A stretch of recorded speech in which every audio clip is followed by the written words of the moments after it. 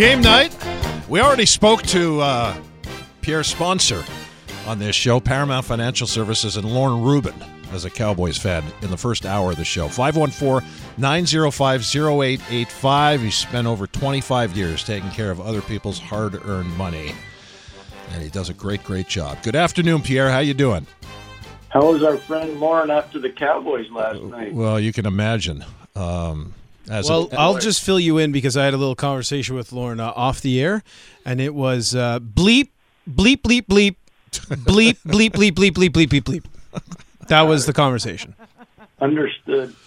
I think the owner, Jerry Jones, feels the same way. Well, as a Giants fan, I'm sure you don't really care. I was crying, Mitch. Crying tears of laughter, I guess, right? Yeah, my wife said, "What's wrong with you?" I said, "Look, he's losing." So listen, they get the Oilers on a Saturday night. It was a real spectacular night of hockey. They deserve a lot of credit, by the way, talking about Montreal. They played a whale of a game. And now they get Colorado, who's, they haven't won 10 straight like the Oilers, but they're right there, I think 8-1-1. McKinnon is on fire, so they got McDavid in peak form, MVP form. They get McKinnon in MVP peak form. Other than Cale Makar, what is the biggest difference facing Colorado coming off facing Edmonton? They just come at you in waves, and they really try like heck to push the pace. And Devon Taves, Sammy Girard, all their defensemen, they're not shy when it comes to jumping in, and they can also defend. And they've got, whether it's Miles Wood or whether it's Ross Colton, they've got some tough guys. Connor. They've got guys that are not fun to play against. They bring some nasty to the game. So I think that's where they're a little better than Edmonton. And I know I've said this a million times, but I'm going to say it again. I really believe Nathan MacKinnon is the most powerful player in the league. Doesn't mean he's the best player. Doesn't mean he's the fastest player. He's just the most powerful player to play against, and he wears people down because of that. Nathan is so hard to play against because of that. McDavid is different. He's fast. He's super fast. He's supercharged. But he doesn't grind you down. Nathan grinds you down. It's hard. It's really hard. And Mikko Rantanen is so massive and hard to contain. They're just a hard team to play against. They just are. Pierre, Kane Gooley played the right side, teamed with Mike Matheson on Saturday. Yeah. They were tremendous. Yeah. It's a shame the way the game ended for Matheson in the penalty box. So, again, as a defense pairing, one would imagine they're going to get the same kind of assignment tonight. What do you expect? So you got to buckle up physically. That's one of the big things when you play against a line like that, and that's why I bring up what Nathan does in particular. He's a beast, and if he's into it, and more times than not, he is into it. If he's into it, he creates big problems for you. Now, I know people in Montreal don't want to hear this, but I can tell you right now, Jonathan Drouin's starting to heat up. And, obviously he's playing with a guy he played junior with, and Nathan MacKinnon, and that line has been very, very good for Colorado of late. But, you'll see. The other night, they played 8 defensemen in Toronto. I don't know if they'll do that tonight. I have no idea. You guys probably have a better idea of it than I do, but they played 8 defense, and a lot of it is because of injury, and I'm sure cap issue. No Arturi Lekkinen, no Landeskog. So we'll see. We'll see what they do tonight with their lineup. The thing is, I don't want to take shots at 2 players in particular, but the expectations on the Oilers and the Leafs. I mean, McDavid and Matthews are kind of the faces of those franchises in the same way that McKinnon was the face of Colorado for so many years. And Pierre, it feels like there's just a different level of accountability. People make fun that he's the angriest man in hockey, and you've heard about his routines in the summer and the way he treats his body and all that stuff. And it just feels like the vibe you get from Nathan MacKinnon and the vibe you kind of get from the Avalanche team that has so many incredibly talented players is so completely different from teams that are kind of missing that level of accountability in Toronto and in Edmonton. unless you're around their bench a lot, talking about Colorado, you really don't understand the level of intensity from Nathan in particular. I remember being in the bubble with them in Edmonton and doing all their games, and just how hard he was on himself and how hard and demanding he is on other people. And I say that in a good way, not in a bad way. I have so much respect for the way he carries himself as a professional. He brings it every day to the rink. And he doesn't seemingly get burnt out from it. I mean, he's constantly searching for the next level, and he pushes guys to try to get there. So I think that's one of the real great characteristics of him that numbers can't really tell you. He doesn't really take shortcuts when it comes to playing. Pierre, we just touched on this very briefly with Aaron Ward. Jonathan Drouin, clearly there are some fans who are going to boo him every time he touches the puck tonight. Right. Big picture, he underachieved in Montreal. Again, he was brought here, and it was a terrible mistake putting a guy who wasn't a center and trying to force feed him into being the number one center because they couldn't find a center for Max Pacioretty, and it didn't get much better after that. How do you feel generally about something like what we're about to see tonight? Well, I mean, I don't think it'll be as bad as when John Tavares goes to the New York Islanders. But, I would expect that people will be kind of mean-spirited, which is unfortunate. He didn't, and Mitch, you remember when that deal went down, how angry I was. I was beside myself that they would do that. And then to try to force feed him as a center iceman in the National Hockey League in Montreal just made no sense at all. But that ship sailed a long time ago.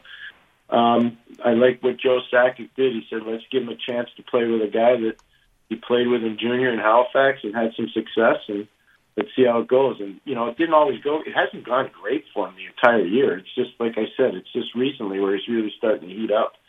But, I hope that it's a hospitable welcome and not nearly as what we've seen, especially with Tavares whenever he goes back to the island.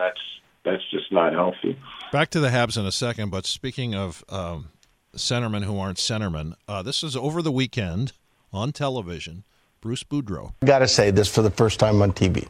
And I mean, I'm not going to say who, but somebody in that Vancouver organization tried to make me make Quinn Hughes a center last year. What?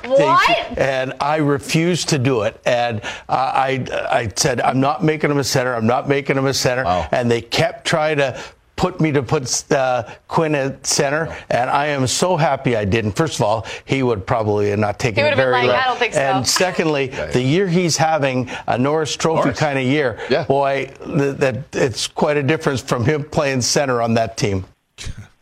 It's kind of comical. Can you understand why somebody, obviously we're all trying to figure out who it might be. Is it the owner? Is it Jim Rutherford? Is it somebody else in the front office? Why they would think that way?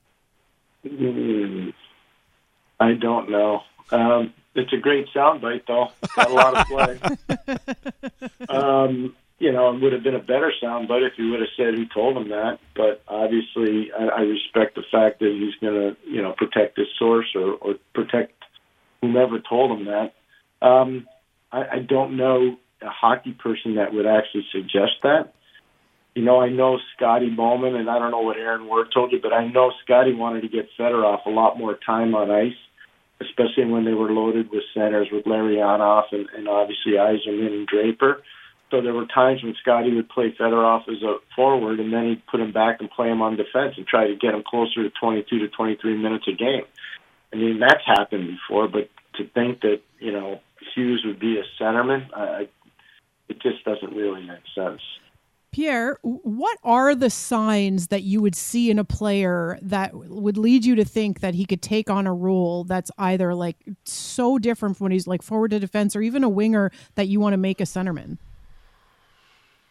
Well, hockey sense would matter a lot. Peripheral vision would matter a lot. Coachability would matter a lot. Skating would matter a ton. You'd have to be a top-end skater. There are guys that can move from wing to center or from center to wing. I mean, that's happened. A lot of Canadian national teams that go to the World Junior or go to the Olympics or go to the Canada Cup, they got a lot of guys, playing wing that are natural centermen. That's probably a bit easier to do than go from being a natural winger to playing center. That's a little harder to do. But I would say the hockey sense part of it, the skating part of it, and the peripheral vision part of it is what I'd be looking for if I was looking to do that. But again, with Hughes, it really doesn't make a lot of sense. It just doesn't make a lot of sense. Picking up from where we kind of left off Friday, Jake Allen's getting the start tonight against Colorado. Carolina is about to lose to LA 5-2. Antti Raanta was knocked out after giving up 3 quick goals in the third period. I imagine you spent a lot of today watching holiday hockey. Anything else? I did. I spent the whole day watching hockey. Anything else open your eyes? Yeah, part of what went on, and it's not a knock, Carolina saluted Justin Williams today. They put him in their Hall of Fame. Cam Ward was a guy that went in last year, and they put in Justin Williams this year, and the team just wasn't ready to go. The other thing that caught my eye was Pittsburgh. You could tell Seattle was missing a few players. They were missing Burakovsky and Matty Beniers and Vince Dunn, and that really affected Seattle. They lost for the first time in 9 games or 10 games. Florida had a lead on Anaheim, and they saw that fall apart, and eventually they lost 5-4 in overtime. But Boston showed me a lot, Mitch. They're coming back off an unbelievably long road trip. They lost every game on the trip except for one in overtime, and the one win they had, they won in overtime, and they came back and did a number on New Jersey today. If it weren't for Nico Dawes playing unbelievable in the first period, that game could have been 7 or 8-0 after one period. So Boston showed me a lot today. Pittsburgh showed me a lot today, and I felt bad for the guys in Carolina because you could see they were swept up in the emotion of the Justin Williams Hall of Fame induction down in Carolina today. I know they're on such a roll, and you just mentioned the Bruins. Colorado gets Boston next. Is there any hope for the Canadians that maybe they're looking ahead? Oh, they might be. Listen, I salute Montreal, Mitch, and we talked about it on Friday a little bit. I was concerned, with Edmonton coming in and the way they've been playing, and Montreal played a great game, and you were spot on to salute Matheson and Gouley in particular and the way they played as a tandem. Colorado, like I said, they present a little bit more of a different thing.